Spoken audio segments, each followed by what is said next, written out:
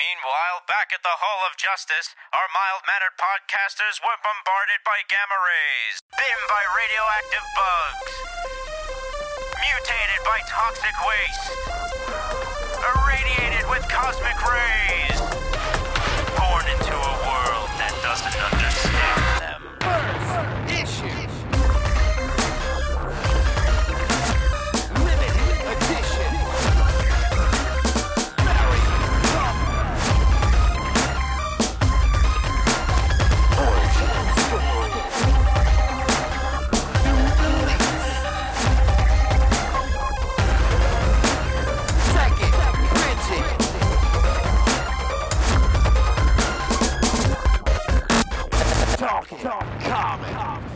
Hello, everybody. Welcome to the real episode number 343 of the Talking Comics podcast. That's right, 343rd podcast for the price of one.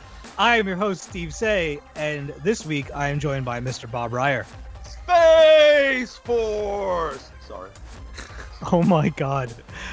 And to my left and or right is Mr. Joey Bercino. Happy Juneteenth, everybody. What is that? Juneteenth? You don't know Juneteenth? Juneteenth is a celebration of the day that Union soldiers walked into Galveston, Texas, representing the last group of enslaved peoples freed by the outcome of the Civil War. So it is celebrated as the symbolic end of enslavement in the United States. Nice. Did you just freeball that, or did you read that from somewhere? No, that's fucking real, man. Sorry, I just dropped the F-bomb, but that's real, man. This is symbolic. Yeah. There's a great episode of Blackish about it, Juneteenth. We're recording on June 19th for everybody that's listening, which is Juneteenth, which is, again, this kind of celebration of the end of slavery in the United States. Right on. Yeah. Well then. Cheers. All right. It is the three amigos this week on the Talking Comics podcast. Our ladies wanted to be here. One thing led to another, and you're stuck with us. Who was it complaining the last time about just us? No, it's fine. It's I fine. thought that episode was great. There was somebody. Where is he? We're Where is he? I see you out there. not I gonna see fight you. him, all right? Let's just live it. Let's just live. Listen, Let's keep it I positive. refuse to name names. I like this person. I like this person a great deal. We All right. we like everybody. So We'll we're endeavor to do our best. Yes. We have a fun podcast lined up for you. All three of us are at least a little bit liquored up.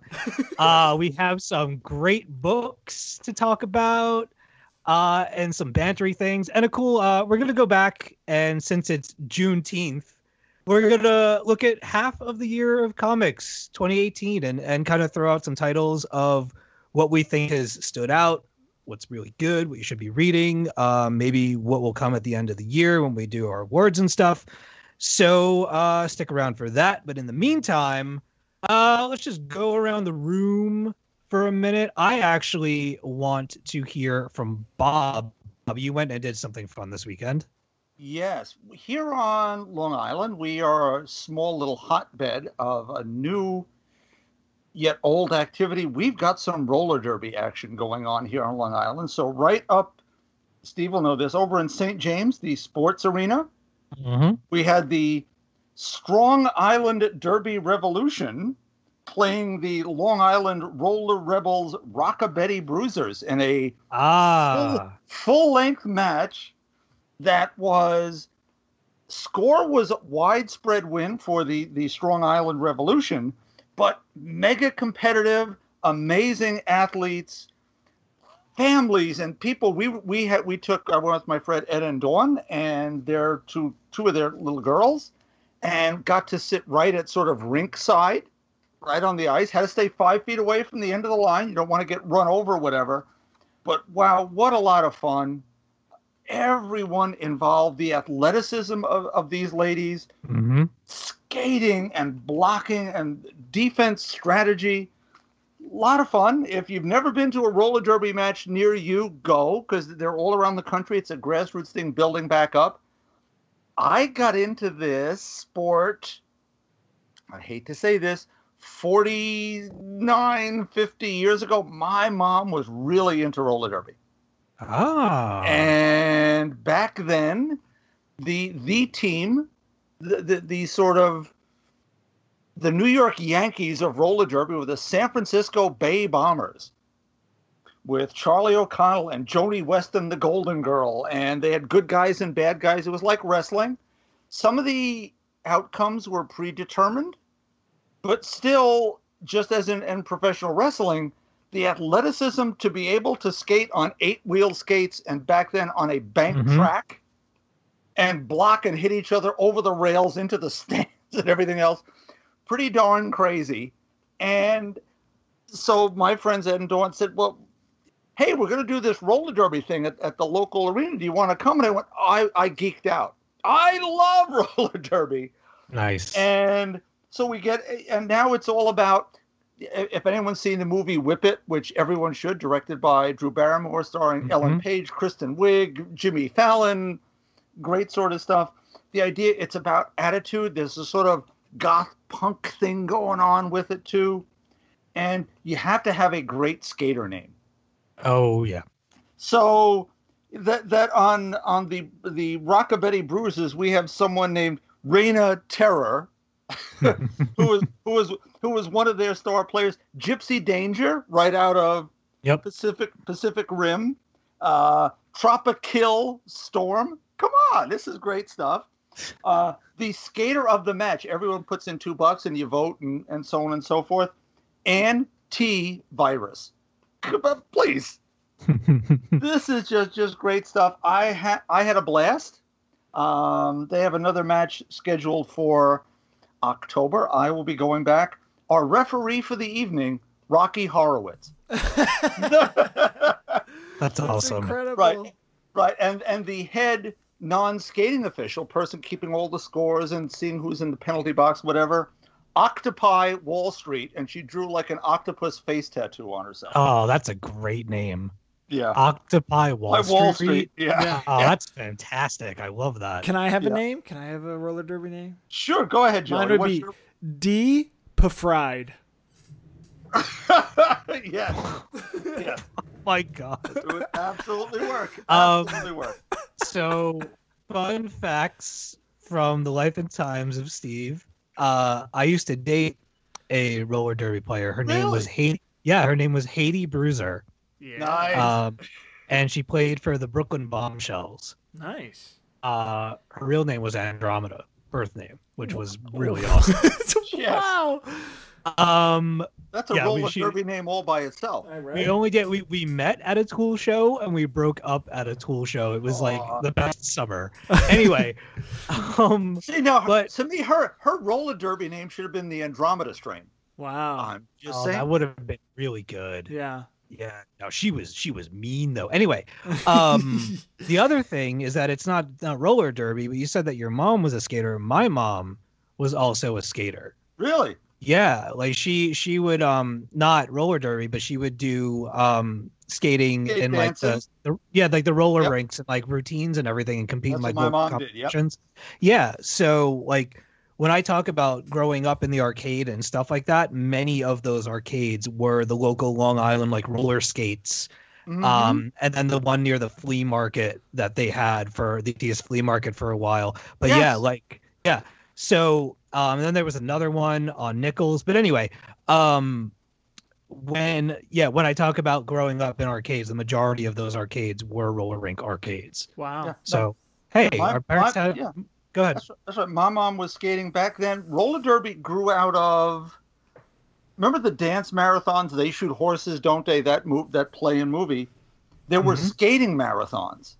And that became sort of dance skate marathons, and that's what my mom and dad did, that sort of stuff. Wow. And so the whole idea of, roller skating, I used to be able to know how to do that.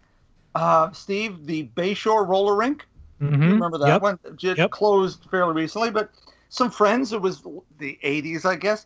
Well, we're going to go roller skating. I said, I used to be able to do that. I could rent a pair of skates and do that. And I was doing pretty good once I got my feet underneath me. And then someone passed me going, way past 55. It wasn't Sammy Hagar, and I got knocked over a little sideways, and look, we're all friends here. I split my pants from back to front. Hey. I went cascading on the floor, and it was like, oops.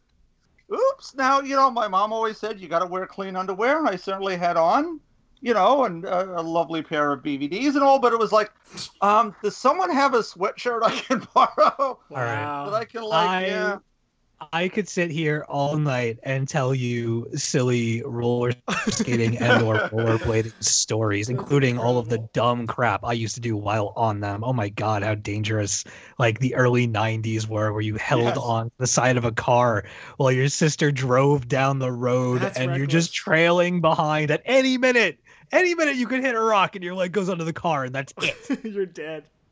Anyway. We gotta move this along. I want to hear super quick from Joey. Yeah. Because you won the lottery this weekend? Well, not the literal, not like the money lottery. I won a ticket lottery on the Broadway, right? That's just good. Yes. My girlfriend and I had a great weekend. We were dog sitting for a friend of ours. And since we were in the city, we decided, hey, let's see a show, but let's play the lottery and see if we can get the tickets. A lot of houses have this but like, sometimes they have student rush, where if you have a student ID, you go when the box office opens, you get first online, you get a ticket. Some places have a lottery online.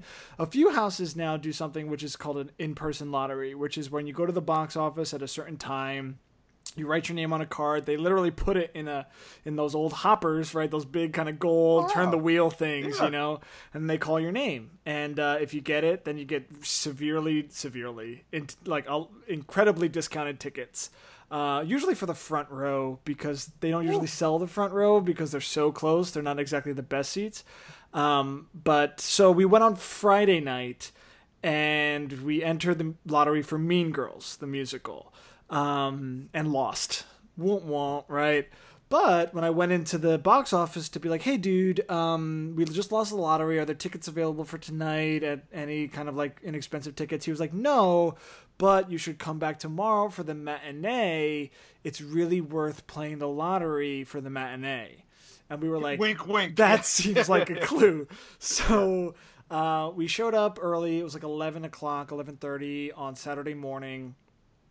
Put our name in the hat, and they did the raffle thing, and there were, I think, 20 seats available, and they started naming off names. And the one thing I will say is how far people come to win this lottery. I think like there was like a woman from Hawaii who won the lottery. Someone from Iowa won the lottery. And I was like, and when those people won the lottery, I was like, good for them. I'm glad they won. And then the very last name they called, they were like, oh, from our neighboring state of New Jersey. I was like, this is us. And we won the lottery. The last tickets available for the matinee for Mean Girls. Yeah, it was awesome. We won after the Iowa guy, actually. So we sat next to him for the show, which was awesome. We were like all the way on the end in the front row of the theater.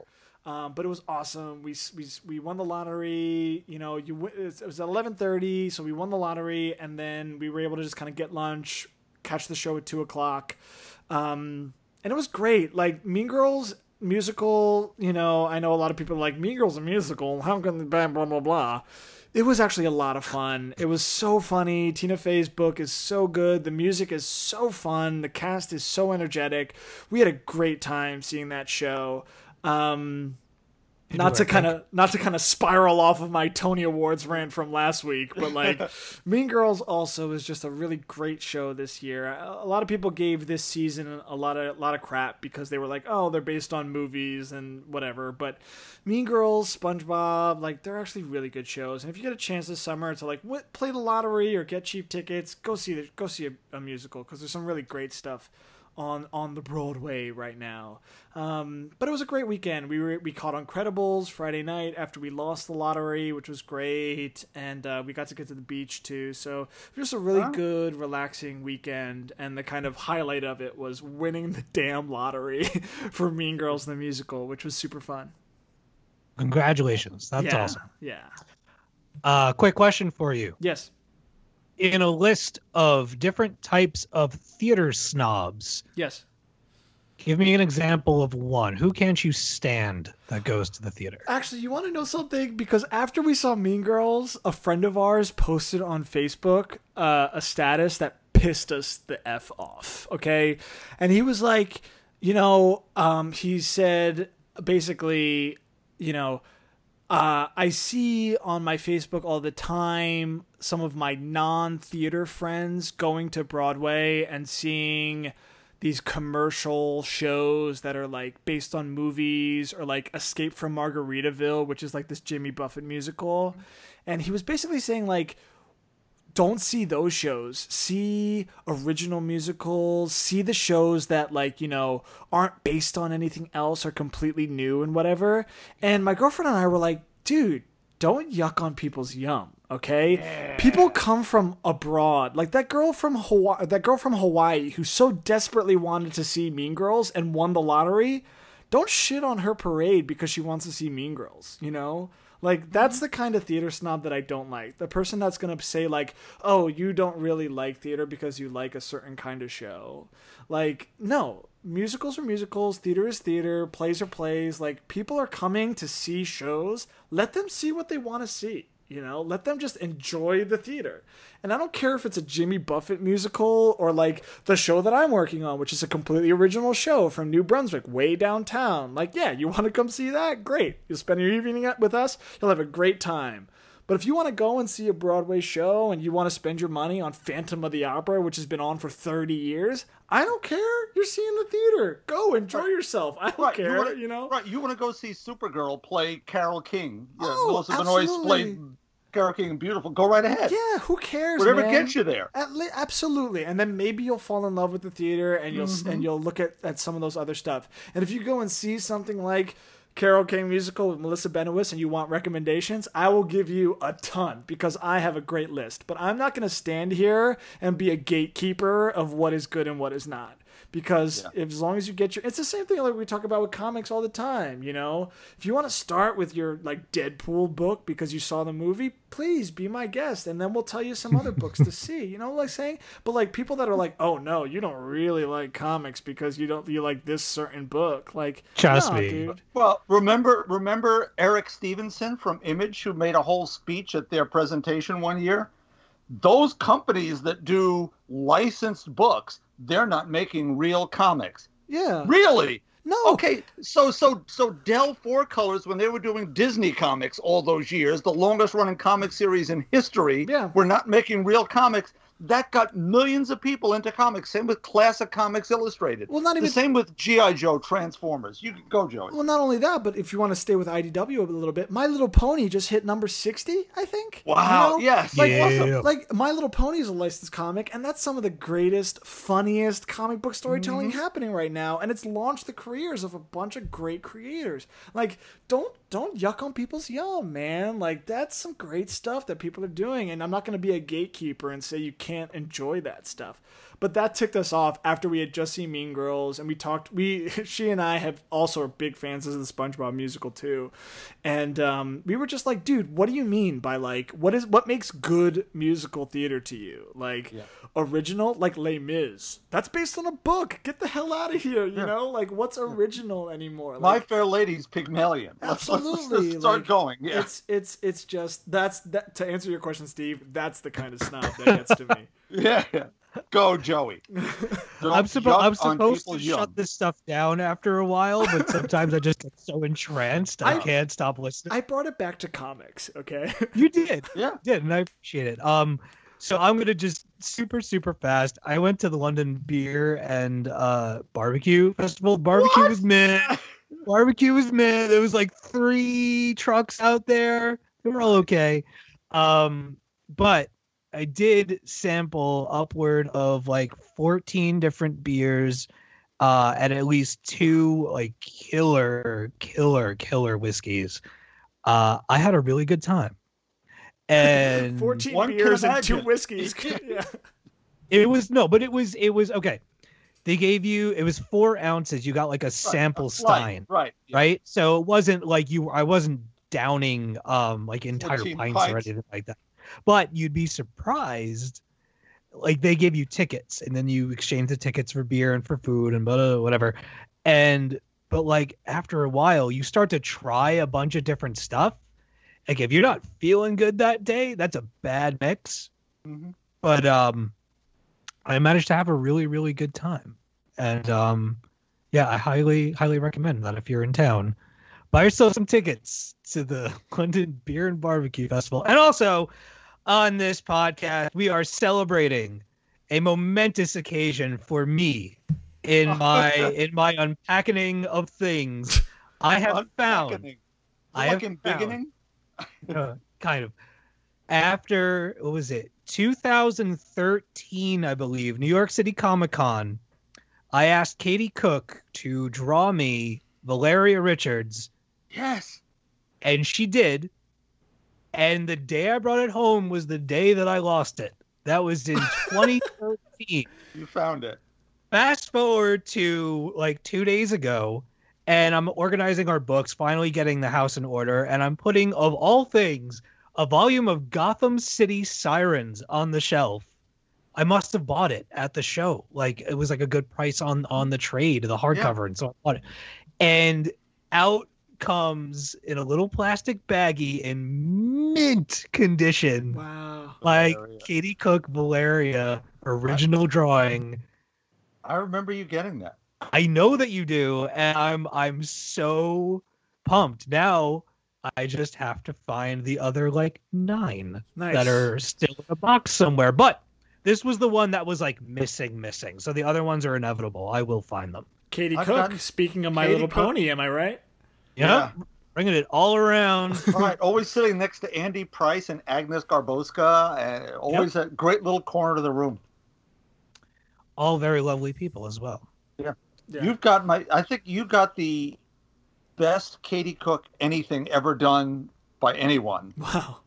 for The Bronwyn. Black- Yes, the Yeah. Black Widow with her Diet Pepsi or Diet Coke. Yeah, rather. it's Black Widow walking away from a Pepsi factory that's blowing up, and she's walking away sipping a Diet Coke and like total action. Wow. That's awesome. And like I went up to Katie and I was like, okay, like you're just gonna have to go on a little bit of a journey with me right now because I have to describe this to you and let me know if you're into it. If you're not into it, we don't have to do it. But here's the pitch. And I told her what it was, and she's like, I love that. Let's do it. And I was like, yes. So I asked her 2 years ago. I said I'd like you to do, and she always brightens up when you ask her because it's something different a little bit. I want the Avengers, and okay, who would you want it? Emma Peel and John Steed. She went, oh yeah. And she starts looking up pictures, and she does the whole bowler hat, and it's like, no one's ever asked me for that one. Nice. Yes. yeah, that was back when you could get a thing or two from her early and you were set for the show. Now you have to wait hours Right. Yeah. to get up to her thing. But anyway, Don't you have a Katie Cook tattoo? yes, I do. She drew my cat Moo Moo for people that have been listening to the show for a long time that passed away about 2 years ago now or something like that. Awesome. Yeah, so I have that on my person, and I forget about it a lot because it's on a part of my arm that I never see, and then every now and again I'll catch it, and it'll be like a nice little warm memory for me. Do you guys so want a secret about New York Comic Con?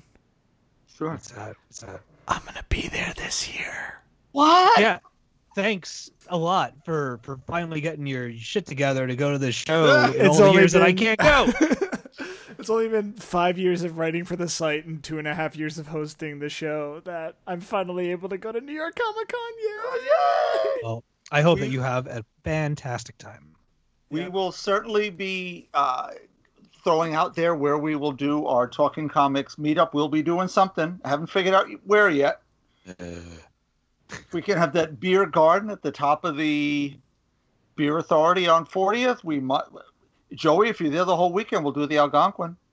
Dude, I'm going to be there at least Friday afternoon through the end. Okay, well, right now good- you're good killing deal. me. Thursday might be All a right. little wonky based on my teaching schedule, but Right. But Friday. We will Weekend is figure good. we will figure figure it all out. of this out off the air. Steve's like, I'm not going. I want to move on. There's a weather coming in, and lightning rounds are on the way. Bob, would you care to do a lightning round? Sure. I'm going to put 5 minutes on the clock for you. I can't lose it like I did that last time. That was amazing. Okay. You have 5 minutes on the clock. We're finally getting some real comic book talk into this week's podcast. Go. Jumping off from the fabulous free comic book day offering, we have Marvel Rising Alpha, #1 by Devin Grayson, George Duarte, Rochelle Rosenberg, and Clayton Cowles. And that's out this week. And it's delightful fun for, I'd say, everyone of nearly every age. Some very little folks might need to be walked through some things. But the positive energy generated by teaming Ms. Marvel and Squirrel Girl, it just leaps off the page. In the freebie, Doreen and Kamala meet as civilians, in quotes, and they're at a Stark Expo computery thing that's invaded by advanced idea mechanics goons working toward looking for some superpowered new recruit who it turns out is one of Doreen's students, gaming addict Ember Quaid. In this part 1 story, we see that she's developed inhuman powers related to her gaming. And that causes no end of trouble when she brings game characters into the real world. Oh, very, very cool. Yeah. Also out was Unbeatable Squirrel Girl 33 by Ryan North. Second issue to feature new artist Derek Charm. And in this one, the Justice Pals are working their way through the escape room. But, Craven the Hunter, trying to be good, has sort of run afoul of the authorities. Good fun, although I'm still getting used to the new art style. But Derek Charm is really good. He and Brian did win an Eisner after all. It's hard. I'm an Erica Henderson fan, but she's still doing the covers. Now, this next one I'm a week late on because Diamond Comics shipped my local comic book store 4 copies of a Boundless Comics semi-adult title called Looker instead of my copy of Red Sonja Tarzan #2 by Gail Simone and Walter Giovanni. But considering the wonderful new and surprising threads woven into this time twister of a tapestry, more than worth the wait.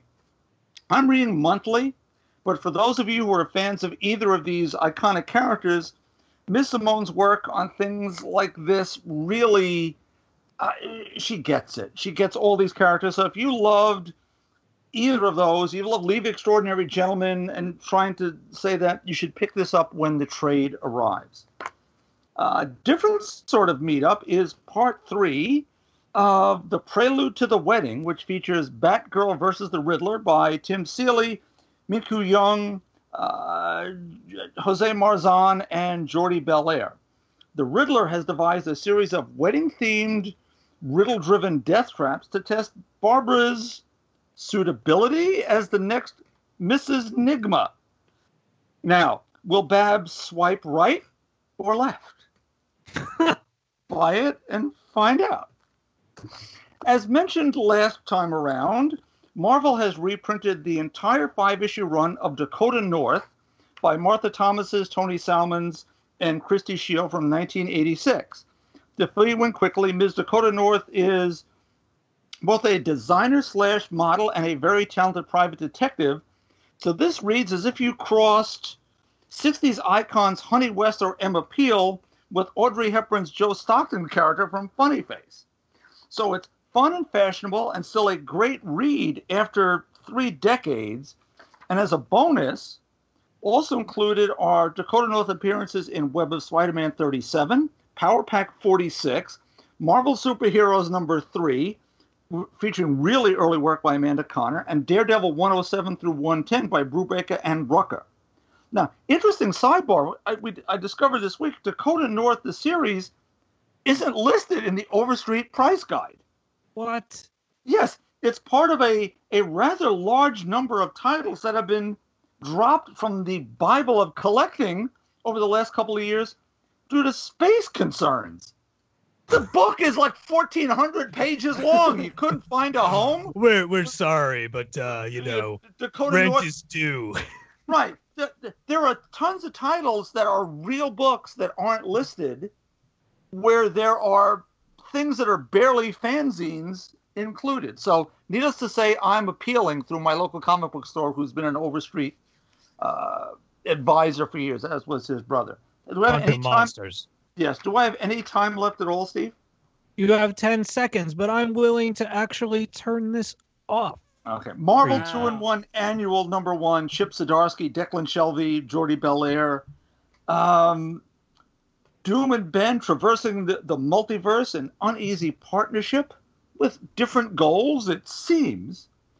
Ben, even if he believes Sue Reed and the kids are dead, still holding out hope that Doom might be trying to crush, but Victor's angle might still be heroic. This is so layered, so wonderful into old and new Marvel history. The Council of Reeds turns up.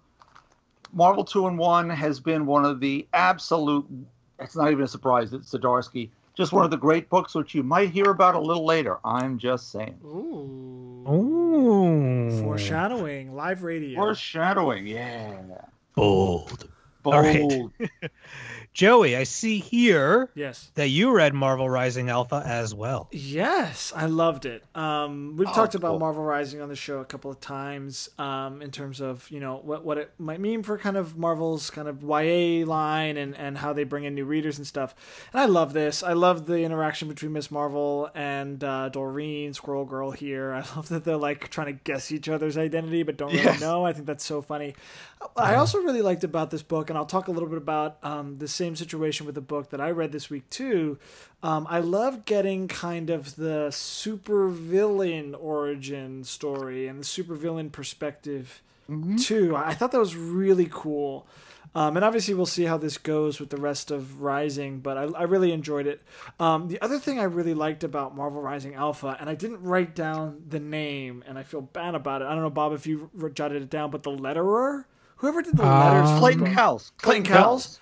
Yep. Great job of kind of, with each narration, capturing Yes. the lettering of the book. When Miss Marvel started talking and Cowles adopted the kind of like lettering that shows up in Miss Marvel's main book, I was like, okay, Cowles, okay, represent. All right. That was really cool. And that was just a great little tiny element that kind of just grounded you right in these different worlds kind of colliding together in Marvel Rising. I was really into it. I thought it was going to be a one-shot, and I'm excited that it's going to be multiple issues.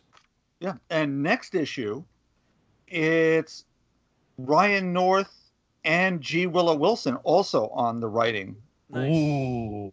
Yeah. Cool. That's exciting. Yes, it is. I read it as well. I also loved it. And I will end with saying that I appreciate any comic that can get even like up to like 90%, so much of the game speak and all that like modding and doing the thing. It felt good. It read really well. Sometimes that stuff is a little cringy. Yeah. And it wasn't bad. And love the art, love the energy, and super excited that it's going to be around for a little bit and that we get to enjoy it. It is a breath of fresh air. Yes. That is what I will call it. I think that is the only thing. I am not caught up on Marvel 2-in-1. Ooh, you're going to love this issue. I couldn't wrap my brain around the first couple of pages of the last issue without going back to read the others. Gotcha. Like I tried because I knew you were going to talk about it, and I went for like the first 2 pages. I was like, nope, that's it. Another time. Yeah, there are a lot of spoilery things I can't say about this annual. I came into that anyway. That's my story. I'm sticking to it. Joey, did you? I know you were a Dakota North fan. Did you pick up the trade? I did not. But hearing you talk about it, I'm like, oh, they gave Dakota North a trade. I love Dakota North. It's like all her appearances in one place, recolored with a new intro by Martha Thomas's. Wow. Yeah. That's cool. Still fun. Still a lot of fun. Okay, so I think we're going to sandwich our lightning rounds because I'm going to put out a warning for mine. Oh. If you are playing this podcast in a store, in a public place, I would maybe fast forward for the next 5 minutes because I have a book that I'm going to talk about. That there might be some languages and things and some stuff that you don't necessarily want a lot of people to hear. That's the reality. That's where I went this week. I already said the F word. Oh, we about to get weird, my friend. We're about to get weird. All right. So I am going to put 5 minutes on the clock for myself. Go. Okay, so I read 3 volumes of the same thing, but they all have different names. It's the Meg and Mog series from Simon Hanselman. So I read Megahex, Meg and Mog in Amsterdam and Other Stories, and One More Year. Meg the Witch, Mog the Cat, their friend Owl, and Werewolf Jones struggle unsuccessfully with their depression, drug use, sexuality, poverty, lack of ambition, and their complex feelings about each other. Fast forwarding to, that's an overall, but in the specifically Meg and Mog go to Amsterdam, Meg and Mog decide to take a trip to Amsterdam for some quality couple time, although the trip gets off to a rocky start when they forget their antidepressants. They need Owl to come and help them save their relationship. But why does he have a suitcase full of glass dildos? And what will they do when they realize that house-sitting Werewolf Jones has turned their apartment into a fuck zone? Let me tell you what happened with this book. The world has been real rough lately, and sometimes your man needs to I need to chill out. I need to read something, but I don't need to really think about it. So I had seen this series numerous times when Bob and I would go into the city and we would visit the Strand. And I picked it up several times. I was like, man, this looks really weird. I don't know if I can handle this. I don't know if I'm in the mood for this. I was finally in the mood for it. And I'm laying in bed and I'm reading this series and I just start cracking up to myself and Bronwyn's next to me and she's like, what's so funny? I said, okay, I'm going to tell you what's going on in this book right now, but you can't judge me. All right. It's been a rough couple of weeks and I'm just really enjoying this right now. So you're just going to have to just roll with me. So Meg and Mog are not nice to Owl. Owl is kind of a prickly sort. They love him deep down, but they show it very rarely. And if I'm being quite honest, like they're assholes to Owl. So Owl's on his way home from work and he's eating some weird food. And all of a sudden he has to really use the bathroom. So he rushes to the house, but he's forgotten his house key. So he's banging on the door and he's banging on the windows. And Meg and Mog are inside and they see him and they lock him out of the house and they won't let him in. So Owl's getting real desperate. And, you know, if you got to go, you got to go. So he runs behind a tree and he squats down. He starts to do his business. And as it's happening, the neighbor's dog kind of like edges a plank of the fence aside and makes its way into the yard. And since Owl is like precariously placed, the dog runs up to him and knocks him over, and it knocks him out cold when his head hits the stump of the tree. Ouch. And he falls down face first, so his ass is up in the air, and dogs have a tendency to eat crap. So the dog comes over and basically starts eating out of his ass. And I'm telling Bronwyn this, and she's just like, oh my God. And I'm like, yo, this is happening right now. Okay. Like I need this. Anyway, I bought and read all three volumes. I read all of them and they're like 200 something pages a piece. I laughed my ass off at this crude, disgusting, hilarious book series, whatever. It's amazing. If you're willing to read stuff like that and a whole hell of a lot more and nastier, then definitely go for Meg and Mog books because they're insane. How much time do I have? I have 1 minute and 15 seconds. About Betty's boob. Joey brought this to the podcast last week. Mm-hmm. Written by Vero Kazat with art by Julie Rochelieu. How do you? Rochelieu. Okay. Rochelieu. Really quick, Elizabeth has lost her left breast, her job, and her guy.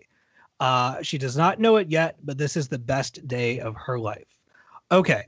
I am totally going to back Joey up on what he said last week about this book just being absolutely positively amazing. The art in this book is astonishing. There were times when it felt like there was a new artist on every panel. It was wild. There are smaller stories within the single panel itself, like such pivotal moments in this person's life that you're reading about that just kill. I loved it. Moments that like are just as monumental as the tale in its entirety, all captured into one image. It's amazing. The emotion of this book is astounding. It's a powerful book that tells an inspiring story with heart and humor and a sense of adventure. I don't want to spoil too much about it. I'll just say that I adored watching Betty find her people and more importantly, find herself. It's a jubilant read that I can see myself going back to over and over again throughout the years. And super quick, just a couple of highlights for me. Joey, you'll know what I'm talking about. Elizabeth waking up and like frantically searching for a missing part of herself. The whole thread with the gift box was just amazing. The boyfriend's like crippling at as reality dawns on him of what's going on. And it's not like he's only repulsed by her, but he's also realizing what a shallow asshole he's become. The repeated imagery with the apple, the yoga poses as Elizabeth and her boyfriend like suppress their emotions, the reasons that Elizabeth as Betty finds her smile again, the peanut dick strongman swoon, brilliant. All of it brilliant. Absolutely. It's an Archaea book. It is $30 hardcover. It is worth every damn penny. Absolutely outstanding. We will definitely talk about this book again at the end of the show. You could not have hit it more on the bullseye last week with your review of it, Joey. I fucking loved it. Yeah, it was awesome. And yeah, like you said, we will definitely be talking about it later in the year. Yeah. It's a powerful book. I actually have my cousin's wife had to have a double mastectomy a couple years ago, and I'm really tempted to buy her a copy and send it to her along with like a heartfelt letter and say just like, I don't know how you'll receive this, but I read this and I thought of you, and I thought it was incredible, and maybe you would want to read it sometime. Well, what's also awesome about that book, too, is that it is technically, despite it being a silent book, it is technically a work in translation. It was originally written in, I guess, French, I'm guessing, based on the origins of it. But, so technically, even though there's maybe 5 lines of dialogue and narration in the whole book, it is translated. So I think that, to what you're talking about what the book is about, it's universal in a way that transcends that language, and the graphic novel really capitalizes on how it tells its story to really be as true to as many people's experiences as possible. So I think that like that's just one of its many strengths that I think put it at the top of my list in terms of what books I've read this year so far. Yeah, like there are times when I was reading it where just that one panel, like I want a whole other book about that moment and what are like the ramifications of that moment, like an alternate timeline kind of thing where we get to whatever.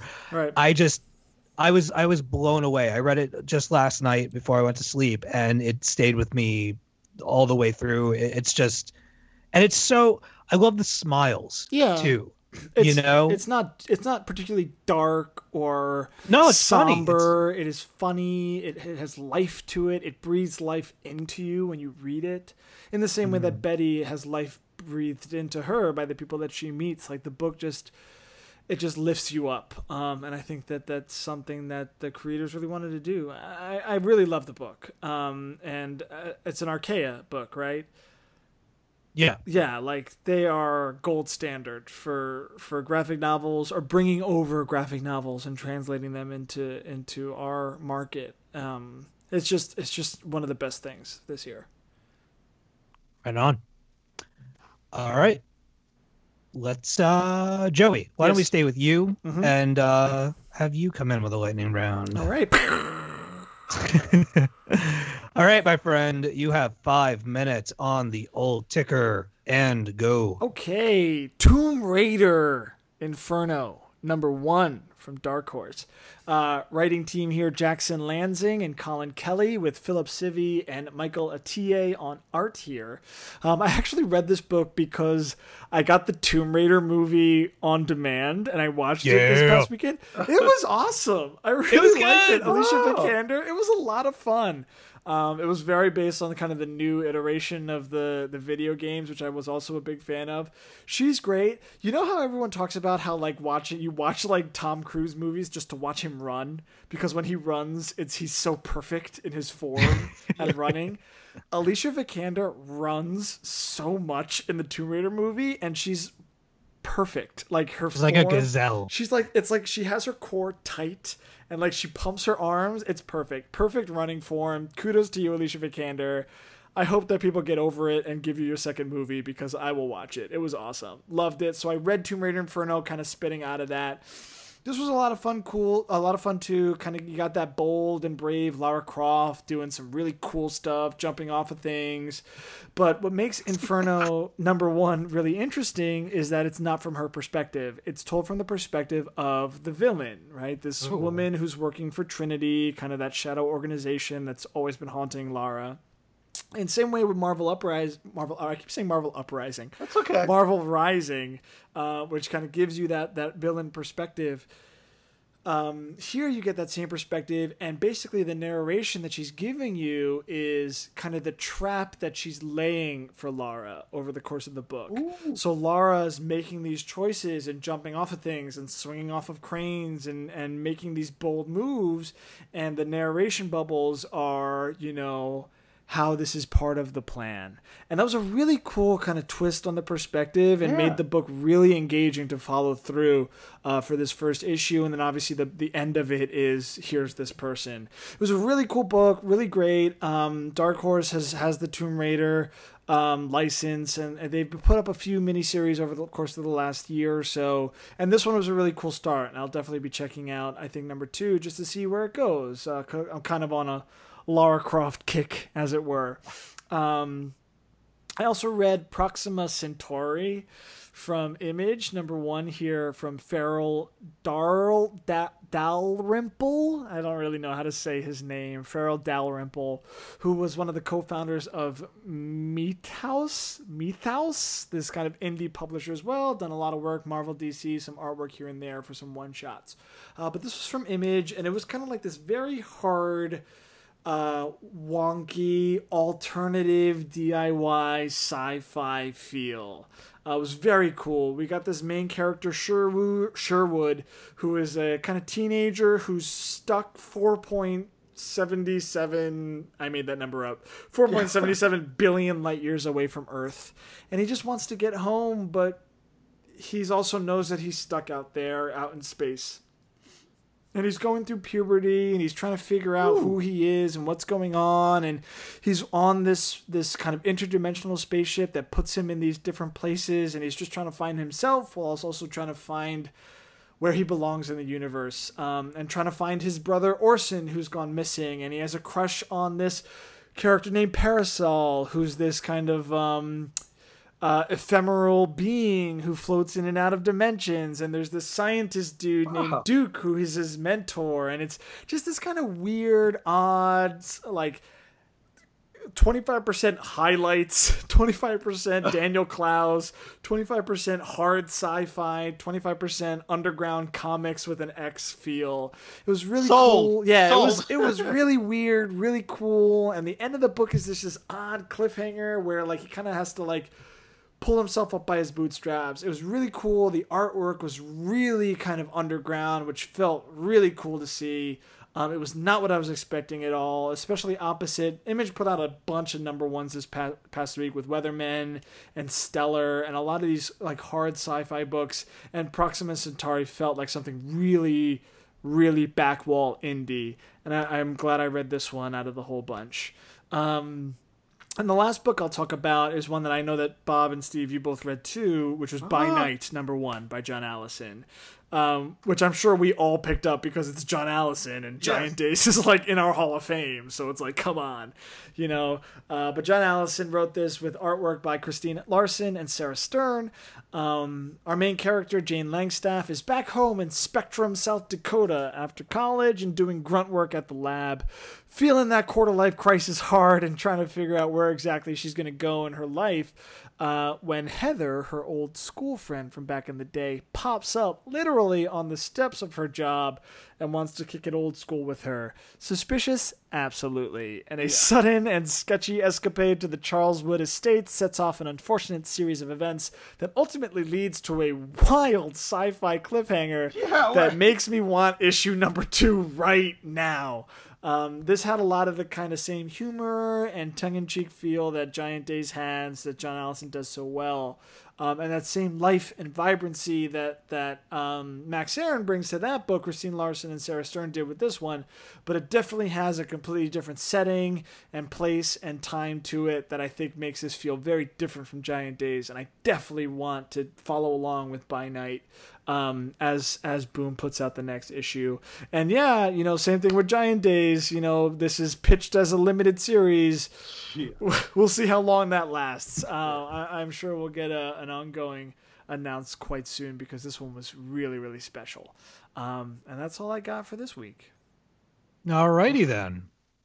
Very well done. Yeah, I am already in love with By Night. Mm-hmm. Just you're saying, Joey, it's that life. They're real people. We know these people. We've seen them. Heather is sketchy. Her dad, another interesting piece of work. And there's I can't spoil. I don't want to spoil anything, but I'll just say there's some twist to this as these people interact.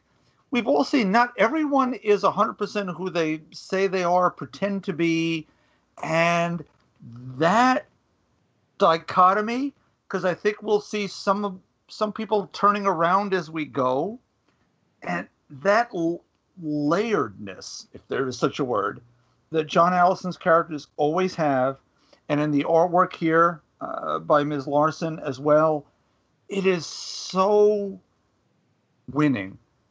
The mystery works, the fun works, the character works, the crazy sci-fi leap it takes while they're in the midst of hipster trespassing.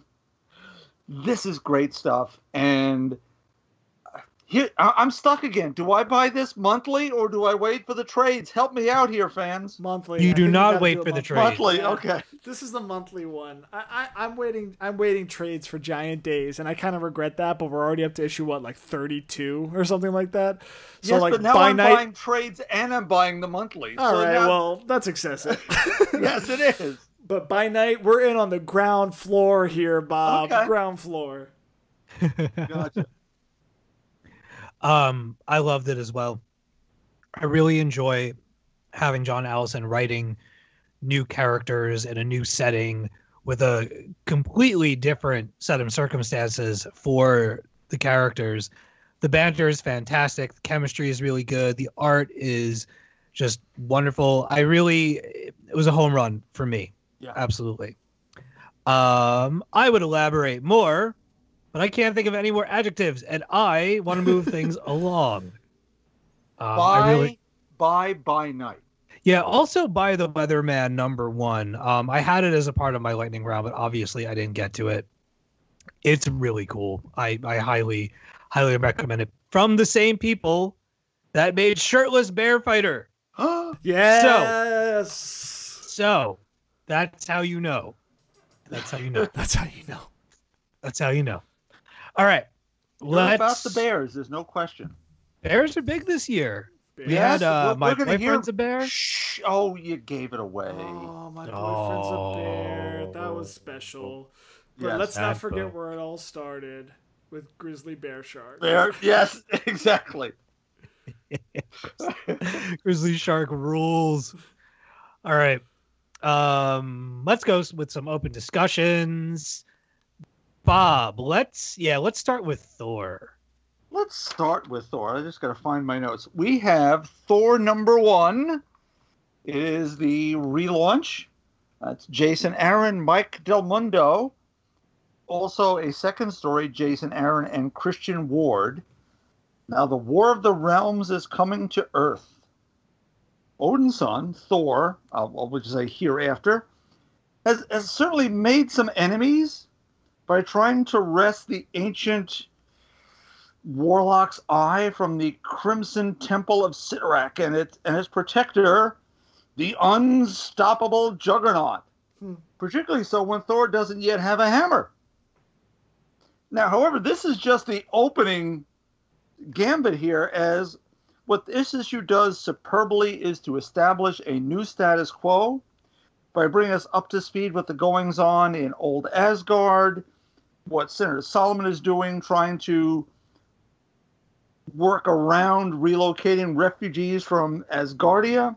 We visit with Freya and Loki, and of course Jane Foster, who remains engaged in Asgardian Earth relations as Thor's handler, I suppose, so to speak. Not only that, we also get a second tale with All-Father Thor and his 3 granddaughters set in the far-flung future, which has some wonderfully touching and WTF moments. Ooh. But sadly, that intriguing beginning won't continue until issue 5. But I'm in for issue 2. What does everybody else think? I'll go first. Everything Bob said, but I will also say this. I just finished playing God of War. And if I have a new liking for Screwbeard and his dilemma of making hammers. Okay.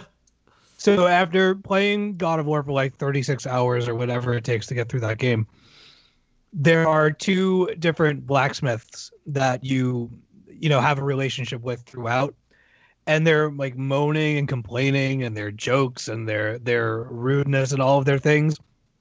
I really appreciated Screwbeard's plight with having the quote is here. You break all hammers? Yeah. Technically, it was Juggernaut's face that broke them, but Yeah. I thought that was awesome. I loved seeing, first of all, I'm a huge Mike Del Mundo fan. I loved seeing him in that world. Yeah. The art's fantastic. Juggernaut looked amazing. The fight was really cool. I like the idea of kind of kicking this thing off with all of the weapons being scattered about the realms, and Thor has to find a way to get to them, and he might have to deal with some people that he doesn't want to, and the whole thing. It's just the Thor storyline for the past several years since God of Thunder began has just been so ridiculously epic. It's all the same thread, and it's still so interesting. Right. And it always where the hell are they going to take it from here? And it's just the next logical step, but written so incredibly well, with killer artists, because Marvel knows what they have with this series, so they're putting top talent on it, and it's just been amazing. So I haven't finished the last few pages of the Christian Ward thing, but I know, yeah, that last page, I was like, yo. All right, well, the reason I stopped was because we were going to record, and I'm like, I'm not gonna half-ass this for myself. I'll read it again later. Yeah. This, like you said, Steve, this issue brought me way back to those first Jason Aaron Thor God of Thunder issues. Just the feel of it, the storyline of it. It felt like this weird amalgamation of those original Jason Aaron run, and kind of the Thor Ragnarok Thor. It was funny. There was humor in this too. Thor kind of he smashes the first hammer and he breaks it, and I was like, this would have happened in Taika Waititi's movie, it just felt really funny. And it was great seeing the granddaughters of Thor again. The fact that Jason Aaron, I don't know what's in his beard, But like the fact that he's been able to just draw this out over the last, it's been at least 3 or 4 years that he's been doing this. It's been awesome. I will say I love Mike Del Mundo's artwork. I think there's a great. It's so unique and so interesting. I do wonder what it would look like with a different colorist. Every time I read a Mike Del Mundo book, everything's green, and I don't know why. I know that like that's his color and it makes everything look really cool, but I do wonder what the book would look like with a more diverse color palette. I love the art. I love the energy of it, but I just wish the colors were a little less. You want red? Muted. I want red. I want pink. I want something more stark. Royal. Yeah, I want something more like give me Tamra. Give me Tamra Bonvillain on this book, or something like just to have, especially coming off of something like Russell Downerman, right? Which is that kind of like old school, dynamic, like stark coloring and energy to it. Who did Downerman's colors? Let me look that up right now. What's that? No, Matthew Wilson. Matthew Wilson. Okay, yeah. I'm not surprised by that. Like Matt Wilson, does great work with those really powerful colors. Like it just pops off the page. And Mike Del Mundo already has this very kind of like ethereal style to it. So the kind of watercolor look, it just adds that kind of weightlessness. And I do wonder what it would look like with something with a little bit more pop. Not to say I didn't love it, but especially with the Christian Ward stuff. Ward, which he colors his own. Right. So I love Thor 1. It was a great oversized issue, 2 great stories. The one thing that I was like, I wonder what the colors would be like. I also love Jane. I love Jane's kind of role, kind of being there too. There's a lot of humor in those scenes too. So that one panel where she's looking at his new hammer, that's a nice golden hammer you have there, and this look on her face. Yeah. As they're negotiating, well, you're not supposed to be touching that. Are you cancer-free and no one told me? says Odin's son. Lovely stuff. Great beginning. Spoilers. All right. Spoiler for me. Damn it. That's halfway through. That's in the first story, Steve. Never. All right. I refuse to believe that. Imperious Rex. Not true. Okay. Imperious Rex thing. What does that mean exactly? That killed me. That was a great moment. All right. Let's move on. Plastic Man. Number 1. Night and We're day. talking about a Plastic Man book. Yes, we are. It's issue 1 of a 6-issue miniseries. It is Gail Simone, Adriana Mello, Kelly Fitzpatrick. Coal City, a city where commerce takes place in the alleys and gutters, but not without a certain style. And that's something this first issue has tons of, which is style. We get a modern retelling of how low-level crook Eel O'Brien becomes Plastic Man, and really it's the classic origin, but told against a noirish background of even lower life, double-crossing thugs and dark, rain-kissed boulevards. All in all, fun mystery enwraps a new origin, and though I found it a little grown up compared to what I had in my head. Yeah, a little bit. Right, which is of course based on the 75-year-old original Quality Comics version by the legendary Jack Cole back from Police Comics in 1941. I've read the reissues. Still, there's a vibrancy to what this is that really it's a modern version of what that was then, and I'm completely in. What is everyone else thinking so far? I'll let you go first, Joey. Yeah, no, I loved it. Same thing. I did not know what to expect reading this. I saw Gail Simone's name on it. I saw that you guys had read the issue too, and I was like, I'll read it before the show. And we open with that kind of like very shticky, like, 1920s gangster, like, oh, why we got to do this in the back alley, boss? Yeah. Kind of thing, And I Daddy's was like, gotta work for a minute here. yeah, I was like, what the hell are we reading? And it was just a lot of fun, and you could tell that Gail Simone and the team were just really playing up satirically, having fun with that Eel O'Brien origin story, in a way that both kind of stayed true to those roots, but also kind of put it in this modern kind of telling too. Mm-hmm. I had a lot of fun with this one too. For like the first half of the issue, I had mashed up Plastic Man with who's the guy in Identity Crisis? Ralph Dibny? Is that him? Like the elongated. Yeah. Yes. Which is a very different character. Yes, it is. And goes to some very different dark places in that series from Meltzer there. So I was like, wait a minute, is this the same guy? But it wasn't. But I had a lot of fun with this. I thought the art was a lot of fun. It was a kind of just a cool, weird, bizarre departure from everything else that I was reading, and it just felt like the team was firing on all cylinders. Especially after reading like Domino too, and getting that kind of tongue-in-cheek approach to the trappings and in some cases pratfalls of old comic book storytelling, kind of that more traditional mode of storytelling that she's just playing with and having fun with and modernizing in such a cool way in this issue. I loved all the gangster stuff. I loved all the twists and turns, and I think that the quote unquote twist ending is so shocking. I was like, yes, what the hell is gonna happen in this book? I'm into it. I'll probably stick around, especially knowing that it's a miniseries. I'll definitely check out Plastic Man #2.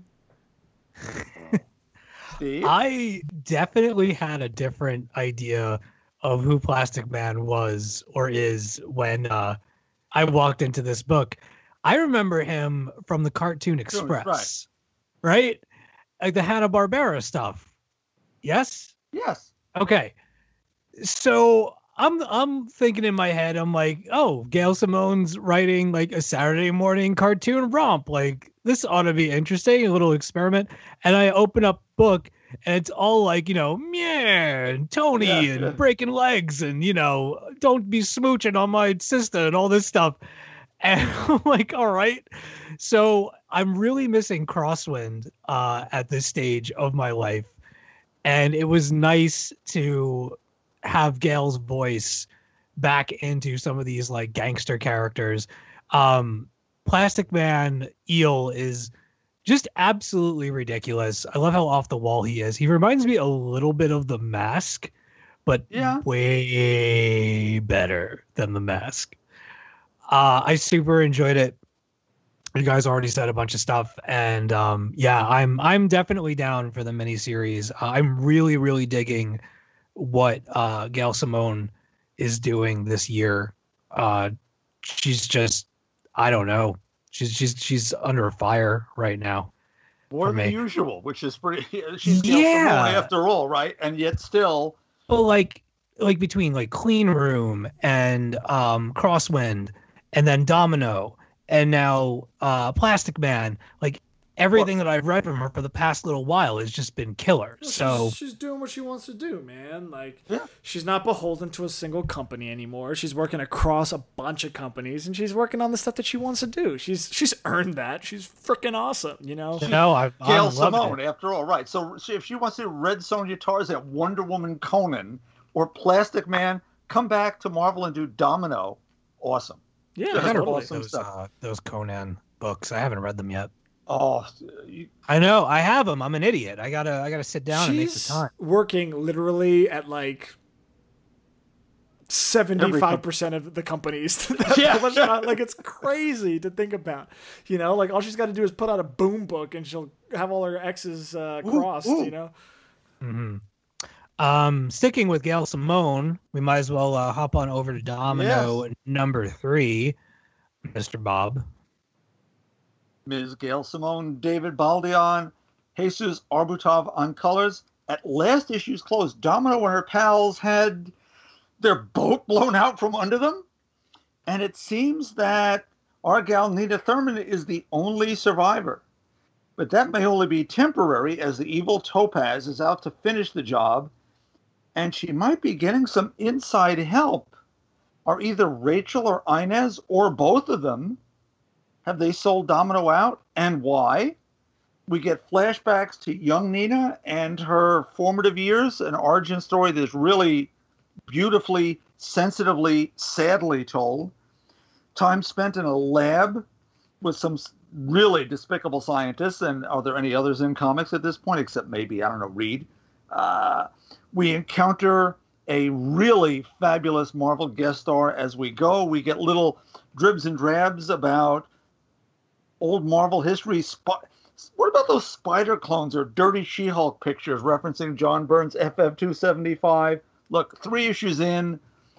This is a character I didn't care much about, and yet I continue to be more and more engaged by this book. Each page has me more involved in this character, and the book and the character are both snarky and engaging in equal measure. Bravo. Absolute bravo on this book, too. Yeah, 100%. That book is just keeping me ridiculously entertained. I love the direction. I love not knowing who I can trust. Yeah. Gail setting that up really, really well. I'm absolutely in love with the art and the energy of that book. And yeah, it's just fantastic. Nancy Drew, #1, new from Dynamite. And this is none other than Kelly Thompson. Woo-hoo! Writing Nancy Drew.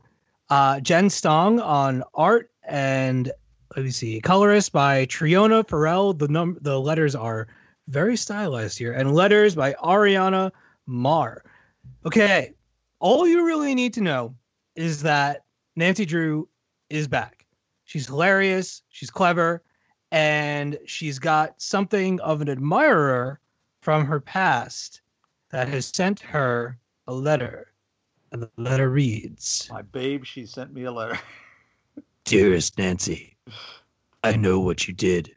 I know you've tried to forget, but memory is long and so is life, or at least it should be. What would your mother say if she was alive to say it, Nancy Drew?" Yeah. Anyway, it's a ransom letter in like cutout newspaper letters. Yeah. It's fantastic. So the letter brings her home, like back to her old stomping ground, and a bunch of familiar faces from the old series are there, including the Hardy Boys and others. And like right from the get-go, this book is just filled with characters that are bursting with personality. It's got maybe it's just in the same vein, but it reminded me a little bit of Veronica Mars. Like it very much has that tone, and I'm just gonna say it. Kelly Thompson is obviously she's her own creator, her own person, her own name, all of that thing, but she does every now and again remind me of like an up and coming Gail Simone in terms of like humor and tone. And just bringing out the best in all of her characters and making them all really entertaining to get to know and to be in the story with, and hell of a cliffhanger as well. Yeah. For this issue, that I got to the last page and I'm about to swipe and in my head I was like, please don't be the last page, please don't be the last, and then it was the last page. I was like, no, curses. So, yeah, Nancy Drew, #1. I super, super duper loved it. I have so many new series that I'm collecting. I'm draining my bank account, but I don't really care because they're so good. Bob, what did you think? Absolutely loved it. And my experience with Nancy Drew is bits of the TV show. Maybe I saw one of the Benita Granville movies from back in the day on TV. Nancy Drew goes back like 1930, so long before the Buffy gang and the Scooby gang and Veronica Mars. There was Nancy Drew hanging out, and Kelly Thompson, Jen St. Onge, Trina Farrell, the whole team here. really have captured this energy of this really special young woman in Nancy Drew, who has been an inspiration to, I'm sure, Kelly Thompson, probably to Gail Simone, to everyone we've ever thought of as a writer. Because here's the series of novels over all these years. And in this book particularly, the plot and characters are involving. You got a classic hook. You got a mystery story. The art is amazingly pitch perfect. It is all ages without being cartoony, yet still being light at the same moment. This is a heck of a book, and we'll throw this out to Jess. She was so excited about this book last week that I had to make sure I got myself a physical copy off the shelf, and I'm so happy I did. I'm in. Thank you, Dynamite. Right on. What a Fantastic. week. What a good week. Right? Yeah. All right. So, as we move along, you both went to the movies. Yeah. Yeah. All right. So, I have not. So, Spoilery. We'll stay away from spoilery. Yeah, spoiler free. general Spoiler thoughts free. only. All right. Joey, why don't you take it away? All right. Incredibles 2 opened this past week, or as we like to talk around here, the actual Fantastic Four. No, just kidding. After 14 years, Pixar finally put out the sequel to Incredibles, with a great featurette before the film saying, "We know it took 14 years. Yeah. Perfection takes time." And it really was a great follow-up and a really great film, too, as we are wont to get from Pixar, too. Directed and written by Brad Bird, starring much of the original cast.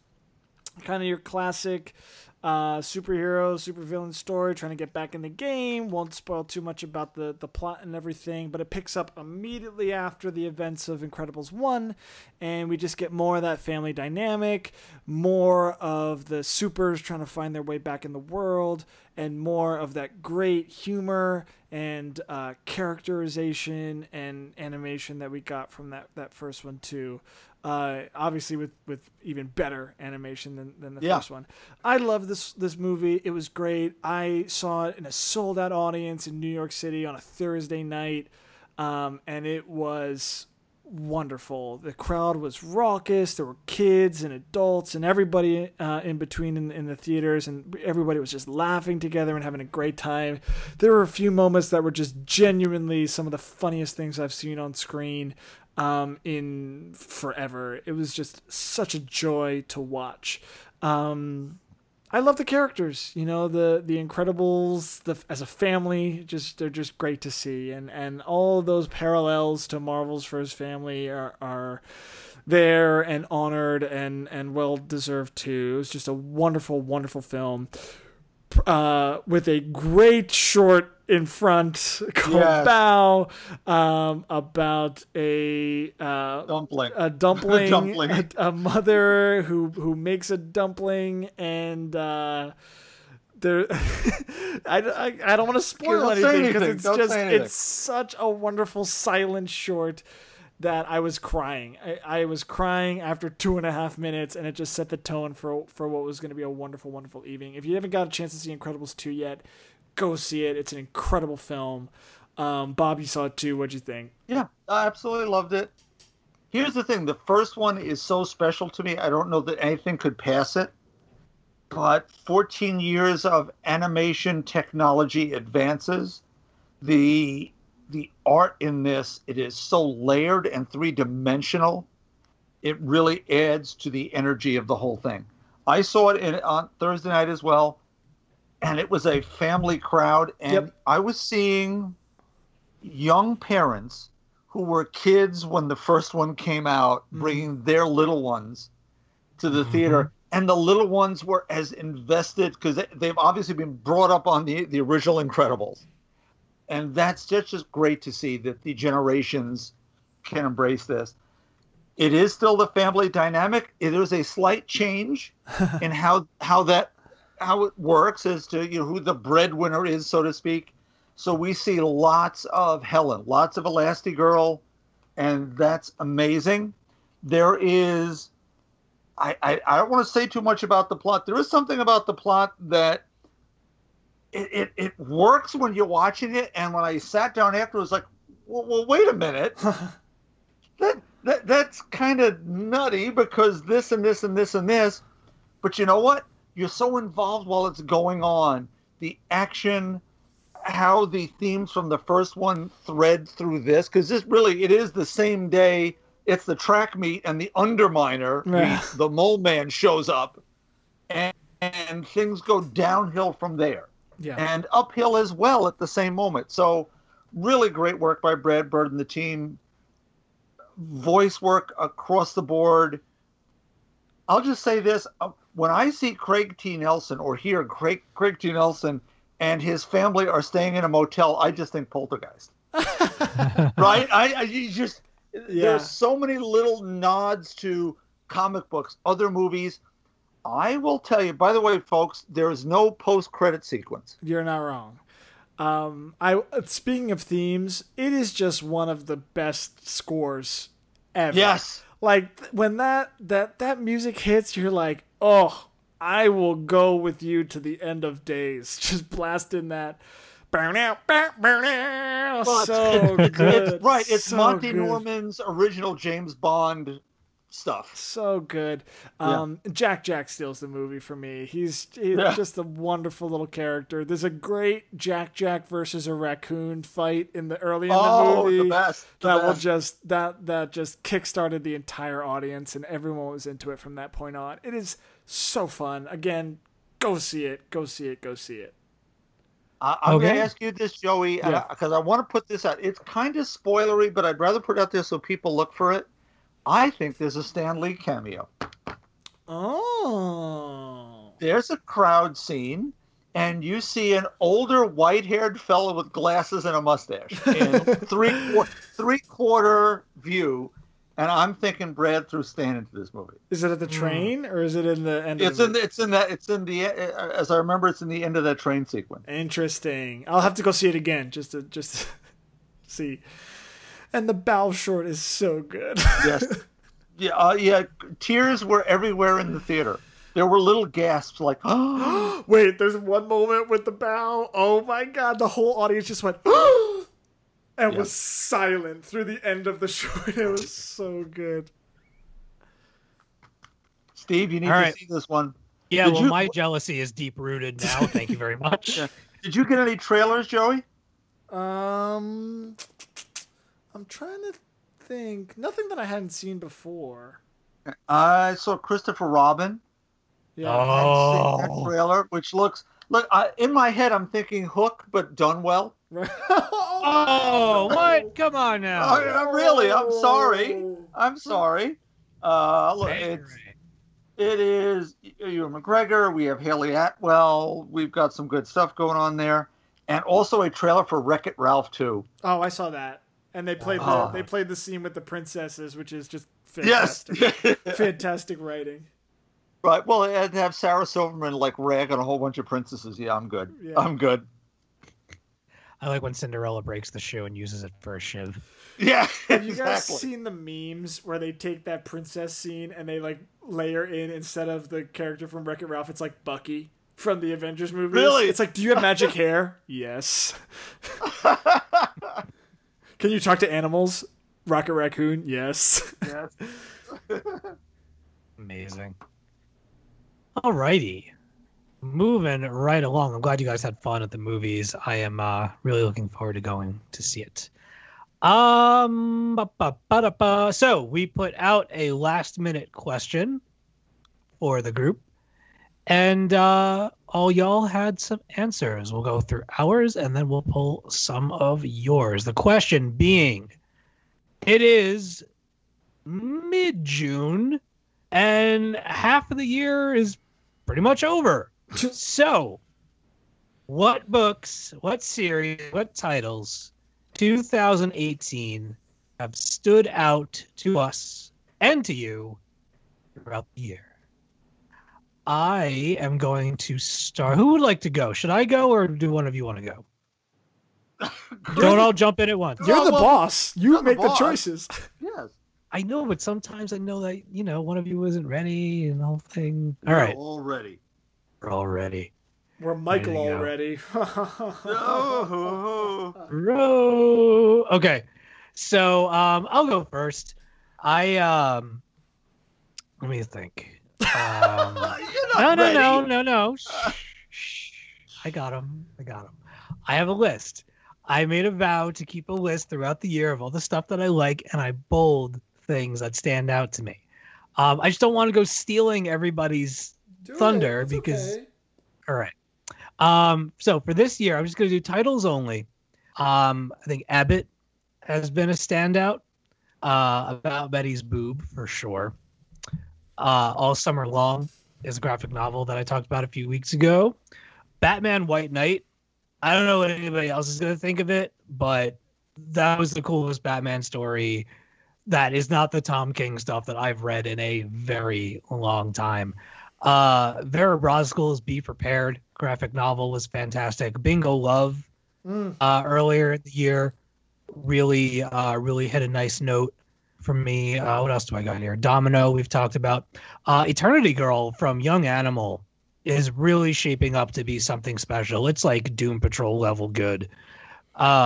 Gideon Falls has been really impressive so far. There's only 2 issues of it, but I'm keeping my eye on it because I really, really love the first 2, and I'm hoping that maybe by the end of the year I can recommend that everybody read it.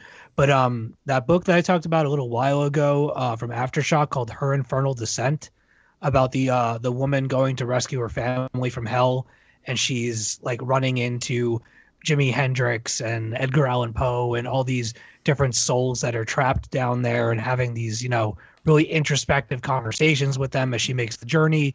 It's really incredible. I love it.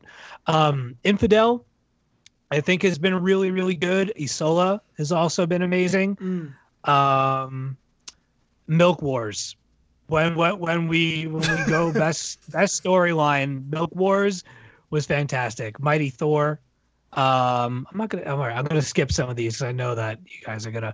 The Prince and the Dressmaker. Okay, graphic novel, Jen Wang. Read it because it's gonna come up. Nope, that's just something from last year that I read. Skyward from Image. Only 2 issues, but amazing. I really, really love the second one. Speak is a graphic novel adaptation that I read this year from Emily Carroll. Was also fantastic. And the last one I will give mention to is The 3 Rooms in Valerie's Head. We read that in like January, but every time that I think about it, I kind of like it more and more, and I'm looking forward to revisiting it later in the year. So that be my list. Bob, would you like to go? Well, I will second your motions on Domino. Certainly Milk Wars, which was so loopy but so much fun as well. Abbott, certainly one of my favorites for the year. Mighty Thor as well. Look, the repeat offenders, so to speak. Giant Ace has been great. Ms. Marvel continues to be awesome, as has Squirrel Girl. I will throw in for what Marguerite Bennett did with both Bombshells and Batwoman, both which coming to an end. But then it's some of those oddball things. I'll throw Paper Girls into this mix as well. Dead Hand, I've been absolutely loving. You stole my top one, Bob. Oh, I'm sorry. I'm sorry. Should I then not mention Tales of Suspense? Oh, damn it, Bob. We have to stop reading the same books.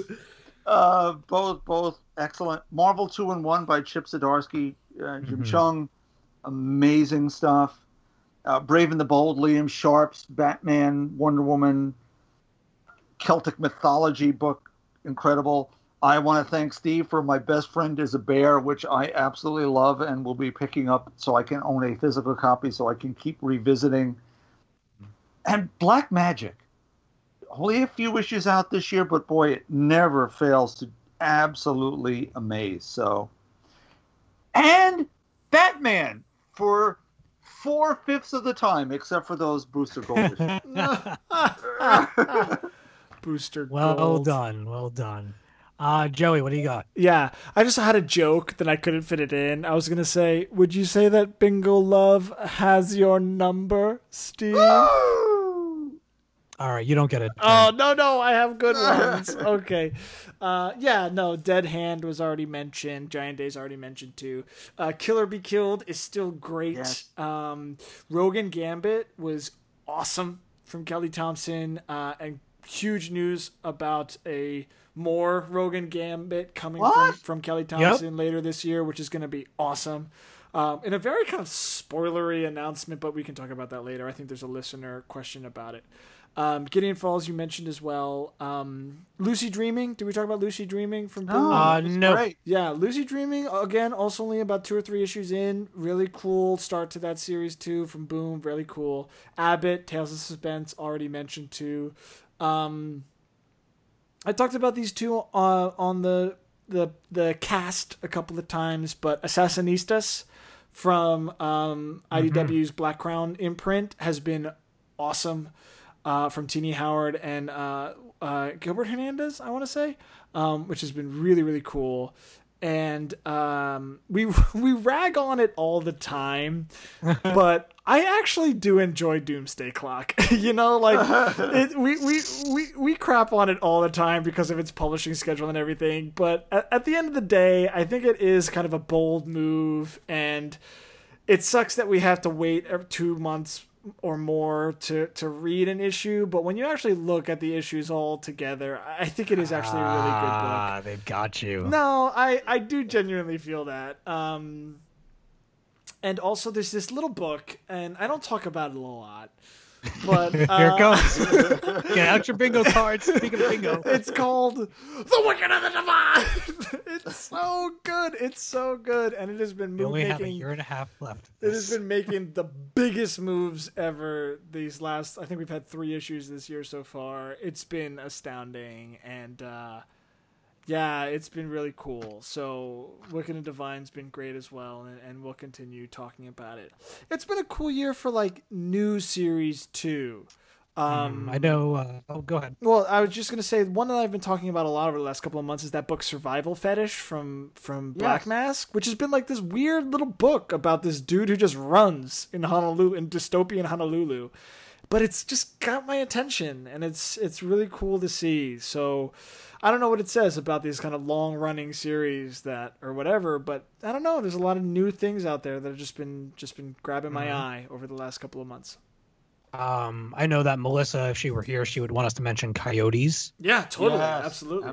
That was very cool. And if Jess were here, she would want us to mention Dogs, Dragons, and Dead Horses. Snails and Scoundrels. Is that a book? Yeah. Oh, it should should be. We're going to write it. She's going to do the art, and I'm going to write it. It's going to be called For All the Dead Horses. Nice. And all the Kingsmen. All the Kingsmen. Anybody? All the Kingsmen. Fnar. All right. So we put out the call for people to tell us what they've been enjoying this year, and we have some lists from Tim, a comic nerd. Every Superman book of 2018 has been double fire emoji. Whoa, that's double 2 fire. times the fire. Dub fire. Dire. Dub fire. There you go. This is Dub fire. Blue How crazy Blue is it Girl, that, no apologies. There's no apologies on the Talking Comics podcast. Yeah. How okay. crazy is it that Man of Steel series by Bendis is already on issue number 4 this week? When will it pass Doomsday Clock? Well, it's going to be done in 2 more weeks because it's of 6, right? But he's doing it weekly. Crazy. Rogolzar. Oh no. I want the Okay. Rogolzar Solomon Grundy crossover. That's there it we is. can't go an episode without Keep it mentioning going. Solomon Grundy, born on a Monday. Blue Girl says Mr. Miracle, Rise of the Black Panther, The Brave and the Bold, Aquaman, and Saga. and Paper and Girls also- and Abbott. Paper Girls and Down. I had to scroll. Give me a minute. Somebody I don't recognize. Jarsik I think it's Jarska. Schaefer? Schaefer. Could be. No, it's Anyway, Sakafer. some person, I don't know. Anyone who listens to this show, well, we all listen to the show because we're on it. Jarsika. knows I am the conductor of the Batman/Tom King bandwagon. Whoopsh. Mr. Miracle, I'm only being obnoxious because I know it'll make her laugh when she listens to this. Mr. Miracle is amazing as well. Scales and Scoundrels has become one of my favorites. Saga, as always. Rose has been wonderful, and lots of new books, and I am excited to see where they go. I have to check out Rose. She keeps on mentioning this book. Yeah. It's almost like she wants me to read it. Almost. All right. Sean, who is at Argyle Eater, says, Descender, Paper Girls, Gideon Falls, Kill or Be Killed, Cold War. I'm not familiar with that one. Batman White Knight. Hell yeah. Weatherman. Yeah, Weatherman was good. Venom. Venom is also really good. I read the second issue this past week, and it was just as good as the first. Is that Donny Cates? Yeah. Nice. And Ryan Stegman. It's really, really good. Yo, that's a team. Analog and Punk's Not Dead. Yo, Black you Crown. talked about that Punk's a few Not times. Dead. Coming up. Yep. Formerly known as Giant Woman, who is Sarah, host of the Ladies of Valhalla podcast. We will talk about them in just a little bit. Yes, such a great first episode. Next, go ahead. In no particular order, she says, Imaginary Friends. Beans. Dark Arc. Beans. Beans? Sorry. Beans. Fired. Double Dark fired. Arc, Motherlands, The Brave and the Bold, The Highest House, Isola, Domino, Death or Glory. That has also been very good. Second issue is fantastic. Marvel 2-in-1, The Thing / Human Torch. Way to write the whole thing out, Sarah. Nice. Carol Cross. Why she's a host. Okay. Yes, it's true. Says Invincible Iron Man, Mighty Thor, Ninja K, little valiant for you, and Captain America. Oh yeah, you know, the Wade run coming down the end's been awesome. Absolutely, Carol. Good job. Cool. Pump for that Tom Code stuff though. Coming soon. Yep.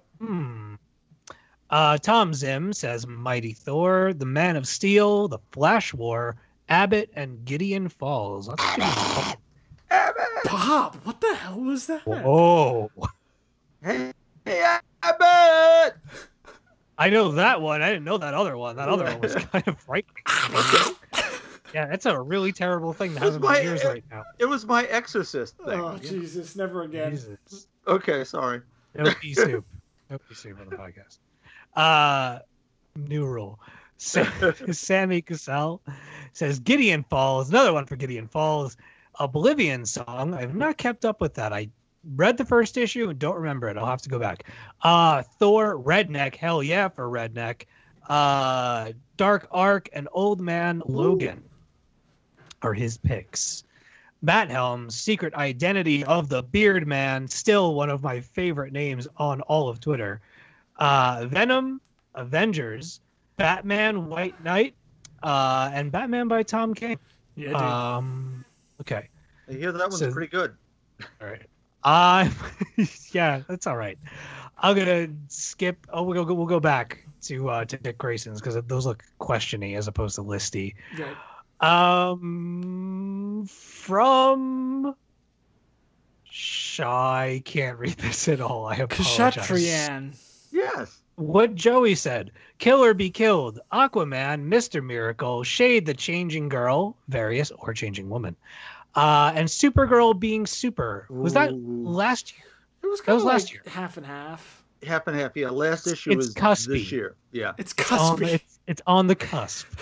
It's like having two horoscopes. It's like art horoscopes. Yes. We put it into last year's list because I needed it there. Joel. Yeah. It's a Capricorn Aquarius. Okay. Oh, dude. Remember those Joel Jones Batman issues? Yeah, wait till those Joel Jones Catwoman issues. son. What? That book is going to be perfect. Double fire emoji. Hey, Joey. Joey, she's going to be at the New York Comic Con. Did you know that I'm going to be at the New York Comic Con? I've heard that. Shit. All right. Before I lose my cool. At Yellow Ghost, Dick Grayson. Have you guys heard the Rogue and Gambit news? I'm in. Also, with Steve Orlando writing WW, Wonder Woman, in August and September, I think I'm back in for Diana, at least 2 to 4 issues. What about you guys? Bob? I have already pre-ordered the Steve Orlando issues. Nice. Boom! Because this sounds awful. I need to support DC making the right decision finally. Nice. I've been following along. If anyone wants to see what's been going on in Wonder Woman, Tim Hanley on his blog Straightened Circumstances has been reviewing every issue of the James Robinson Wonder Woman in one of the most hilariously funny disses you'll ever read. Every 2 weeks you get a blast of comedy gold, and I have gotten to read all about Jason and Baby Darkseid and all this crazy stuff that's going on. And he also has alerted everyone to Steve Orlando coming on board, so into it, ready to jump on board. Sold Dick Grayson, sold Yellow Ghost, we're there. Yeah. Regarding the Rogan Gambit news, he's referring to the New York Times piece that Marvel and the New York Times put out today, which basically spoils the events of X-Men Gold number 30, which is the big wedding issue between Colossus and Kitty that I've been waiting for months. Bob and I even read the wedding special thinking it was the wedding, and it wasn't the damn wedding. Remember that? I paid my $5. Good times. So they spoil the thing, which has become kind of their trick of the trade, as it were, over at Marvel, to kind of spoil the big news of their Wednesday releases the Tuesday before in the Times, which I guess gets them press or something. So they spoil some big news. We won't spoil it here. You want to go find the article, you can. But spitting out of X-Men 30 is going to be a new Rogan Gambit series by Kelly Thompson. Which the title of which is a spoiler, so we won't talk about it here either. But I'm in for that too. Like I said earlier, when we talked about our favorite series so far this year, the Rogan Gambit series that Thompson did was just so fun and fantastic and honored their history and all of its complicated wonderfulness. And I'm in for more. If she's down to write more, I'm down to read it. And we'll see how that goes. I'll probably still pick up X-Men Gold number 30 just to kind of see what happens and how we get that issue, that new series.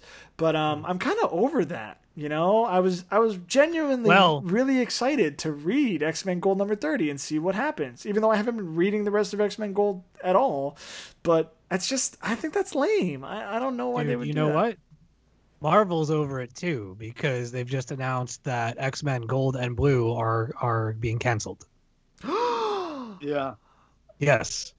You know what? Those were terrible titles for books. Give me my Uncanny X-Men back. Yeah. Uncanny X-Men number 700. And keep my X-Men Red going. It's so good. Yeah. I like that book a lot. Well, I know you're not 100% into it, but I fucking You'll know how I feel about my X-Men. Yeah, we know. Cyclops, blah, blah, blah. Cyclops was right. Hey. Cyclops. I'm going to fight you. I am also in for the Orlando Wonder Woman. Did we ever find anything out about the rumor that G. Willow Wilson was going to be writing Wonder Woman? No, hasn't gone anywhere, but very, very rumory. And considering that's the source we got it from was a rumory source to begin with. Let's call it a double rumor. Hearsay and pish tosh. Throw it out the window. But what we do have coming in the DC Black Label next year are Wonder Woman stories from both Greg Rucka and Kelly Sue DeConnick. Holy crap! Girl, yeah, it's gonna be awesome. What? I said, girl, what? Oh, yes. Okay. Yes. Greg's is about young Diana. And actually, it's Diana's daughter. Nice. And Kelly Sue's is a Amazonian history. Kelly Sue's puts Wonder Woman on a floating moon of imprisoned women, and she has to fight. has to fight Western people with guns. Yes, Which is and they're all- televised to a dystopian America. right, and they're all Cree, so it's all her works put together once. No, it's she has Phil Jimenez on art, who did a Wow. great run on Wonder Woman. Yeah, and hers is Amazonia. Remember Phil Jimenez's Superwomans? Yep. Oh, Good times. good times for like half an issue. That Bait and switch. those issues took like 7 days to read. They were so Old school. long. I loved them. They were so good. I right. stayed for 8 issues. I did. And I salute you, Bob. They I were didn't awesome. I didn't last past the first one. Aw. I was so done. I was so done. All right. There is another part to Yellow Ghost's Oh, tweet question. One more thing. One more thing. How many comics do you all get on average per month? I think I'm averaging anywhere from 35 to 40, if not more. Want to make some cuts, but some of these stories' characters are so good. All right. He's All right. not I think wrong, what's man. that? He's not wrong. You know, it's been a really good 2018 so far. It has been. It has been. Let me just tell you something. Don't keep track of what you buy. Go with your heart and your wallet and do what you got to do. We've already talked about this a few times on the podcast in terms of how many books am I getting per month? I don't know. I have long since stopped keeping count. I keep up with a lot of books. Even if I'm going to read it later, I get pretty much anything new that I want to read for the sake of the show. And then I hit the sales and collect things. I have a comic book reading problem, or a comic book buying problem, I should say. hi. I'm Steve S. and I'm an addict. That's what I'm saying. I think we might need some like comic book AA because I definitely spend way too much on comic books. Shh, don't tell anybody. I am a smart shopper for the most part, but having your credit card already like ready and raring to go with like those one click magic is real dangerous. That's how you end up reading 3 volumes of Meg and Mog Go to Amsterdam in the middle of the night. That's how that happens. But in all seriousness, I read everything I buy. I get a lot of enjoyment out of this stuff. I don't bring everything that I read to the show just because there isn't time, but we've been doing the show for like 6 years and change, and I still love this stuff. It makes me smile. It kind of takes me a little away from things for a little bit at the end of the night when I read before bed. I love sharing stories and characters with my friends, and I would spend triple the amount that I normally do just to keep this thing going because it is that much fun.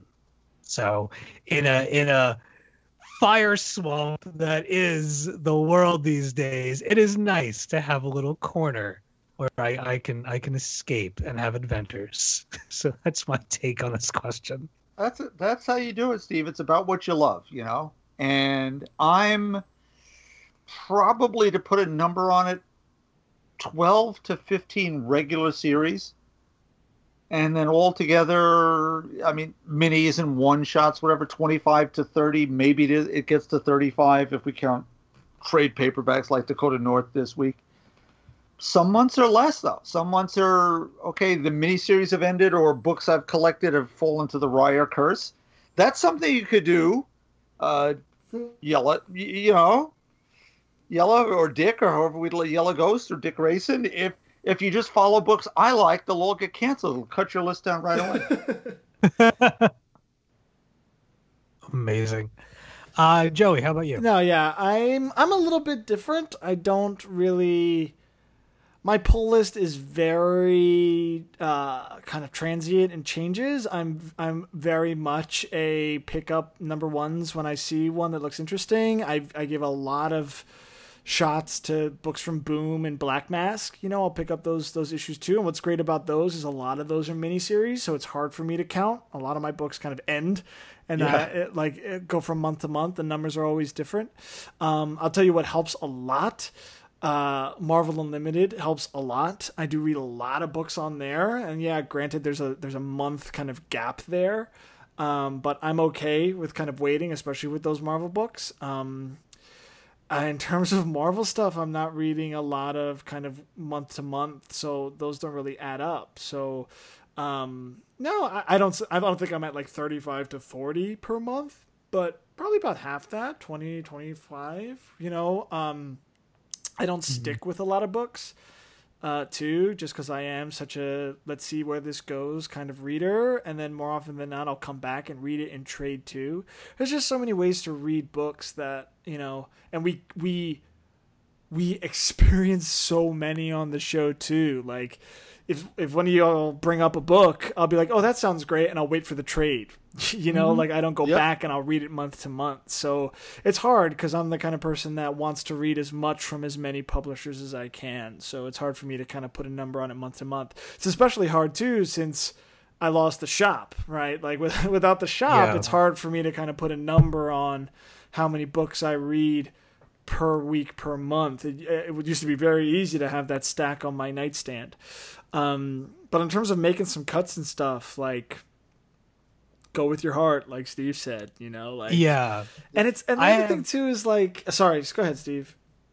No. I just a general rule of thumb, for me would be like, your gut will tell you what are you really truly enjoying. If you're running into a money problem and you really do have to let some things go, ride the things out that you're only kind of into or can live without. Ride them out until the end of the arc. And then maybe chill on them for a little bit. Yeah. And trade wait. You'll have to wait a little while to get those stories, but you'll get them at, a more reasonable price once they're all collected instead of paying for them individually. Yeah. And you're still adding to the numbers in trade. So you are, so long as you're buying and supporting the comic in some way, you are still contributing to that. And, they look at those numbers. Look what happened with Whitley. Like they gave him another shot at Unstoppable Wasp because the trade sales were so good, and yeah, it sucks that we weren't buying it month to month or that people weren't buying it month to month. But once those trades sold like they did, hey, look, it got bought up, and they're going to give him another run, which is awesome to see. So, I mean, and Comixology runs sales on those collected editions all the time, which is really cool. Danger. I was going to say something too, and I forgot what it was. Oh, like the other thing too is back to Bob's point too, is like the best books get canceled. like you'll write it out for 16 issues and you'd be like, what do you mean it's over? So like Hawkeye, and it's so sad, but it's true. How many of the best books out there, like, you'll be collecting month to month and then you won't be collecting them anymore because they're not coming around out anymore, which is pretty wild to think.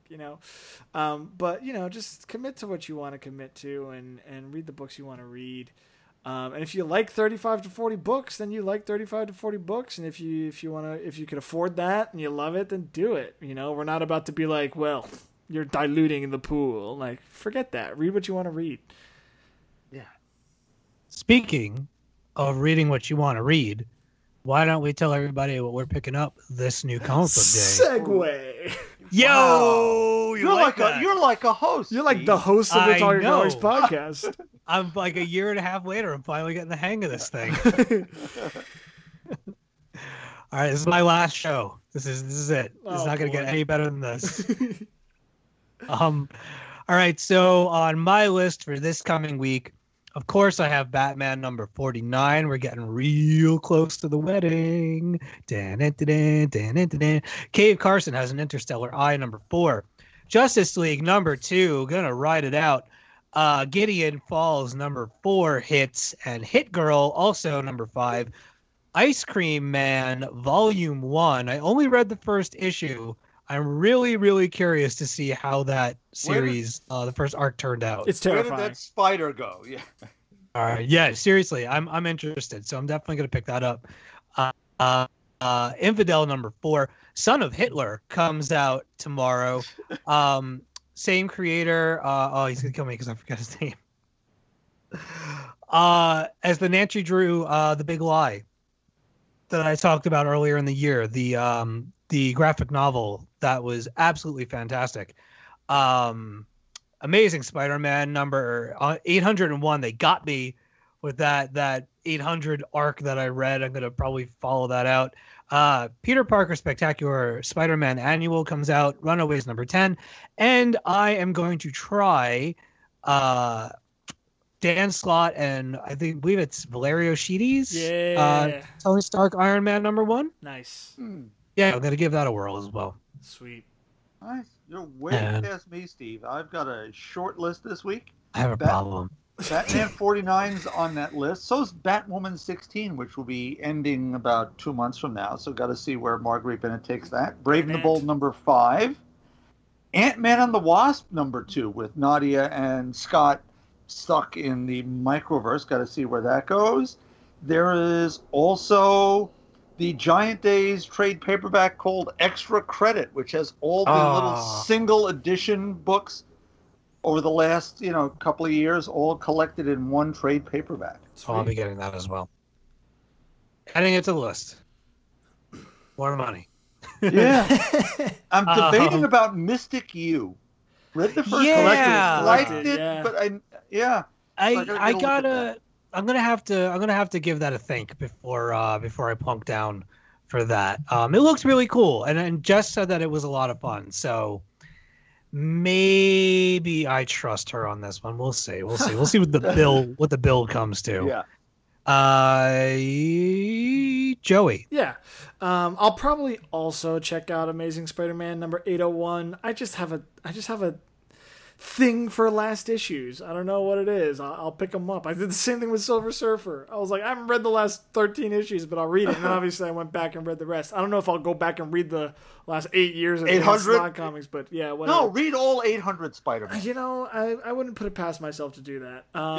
X-Men Gold #30, like I said, I'll probably pick it up. I need to see the wedding. I need to know what happens. Shanghai You Red, RSVP'd. I did. I RSVP'd. Shanghai Red #1 is kind of being pitched as the biggest one to come out of Image this week, so I'll probably check that one out too. Tank Girl All Stars #1 from Titan. Aw. They always put out these great little Tank Girl minis, which are really cool. The second issue of My Little Pony, Ponyville Mysteries #2 is coming out. Very exciting there. Let's see, what else? I think the last issue of Mark Waid's run on Cap is coming out this week, too. Yes. He's been doing 704. this kind of future arc, too, so I might go back and read through those as well. And then I think the last thing on my list will probably be a graphic novel from IDW called A Strange and Beautiful Sound, from Zepp, who wrote A Story of Men, which we read late last year, which was great. So I'll probably check that graphic novel out as well. That sounds interesting. Yeah. What's the deal with that one? I don't know. I'll pull up the solicit right now. I just saw the creator, and I was like, oh, we read that. Might as well. Okay, here we go.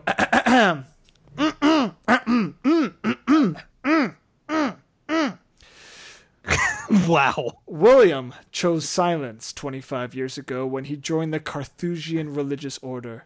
When inheritance forces him to leave the monastery for Paris, he must master a whole new world and question certainties forged long ago.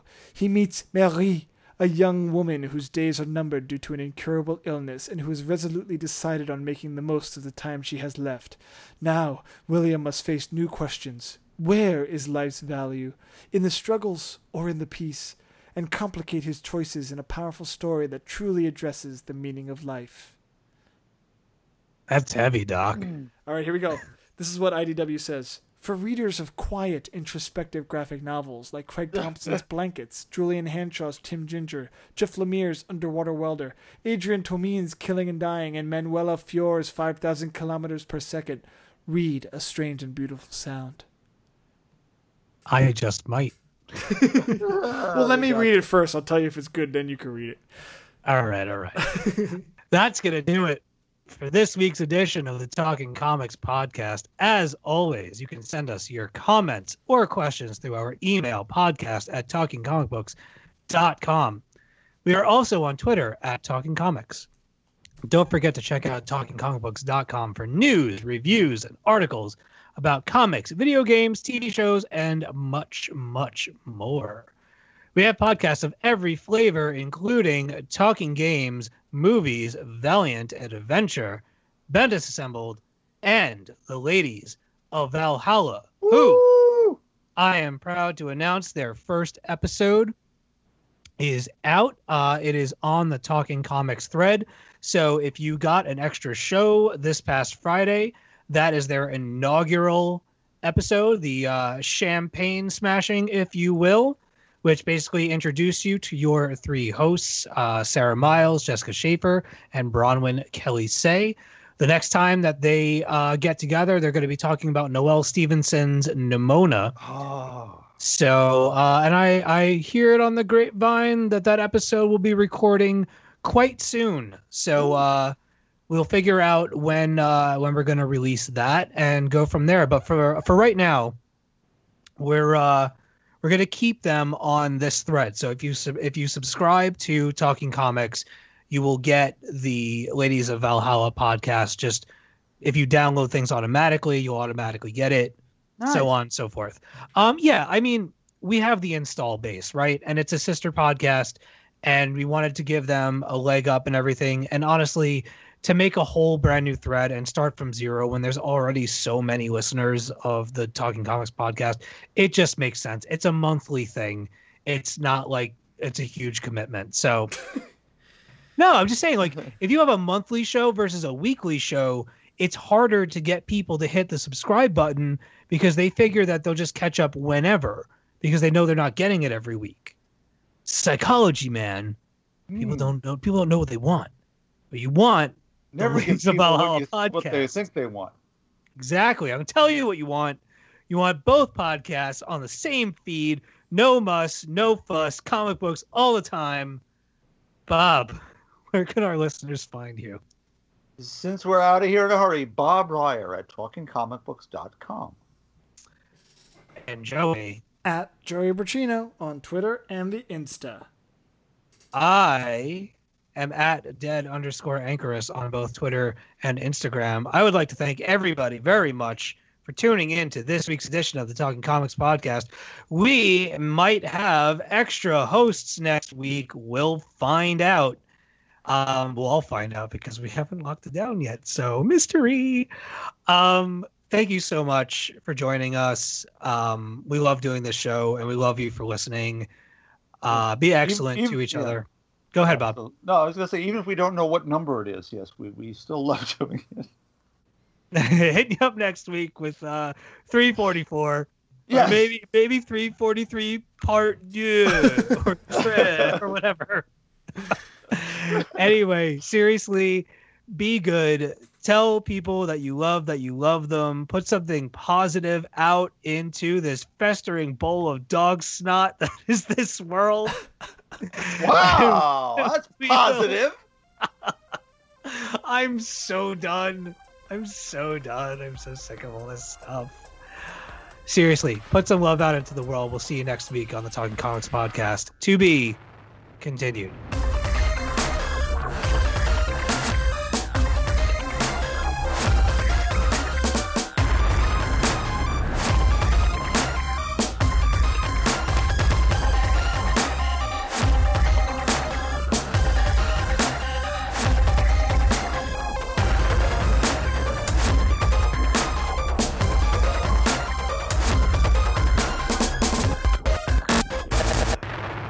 Way to be, Steve. Wait, way so to count, is man. this 343?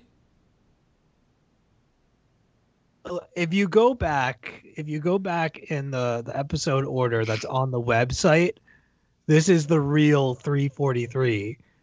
You marked it correctly last week after I said it wrong. Yeah, because I probably went in to upload the Yeah, podcast. no, we're not changing the order just because I verbally fucked it up. Okay, so then this is 343. Yes. Okay.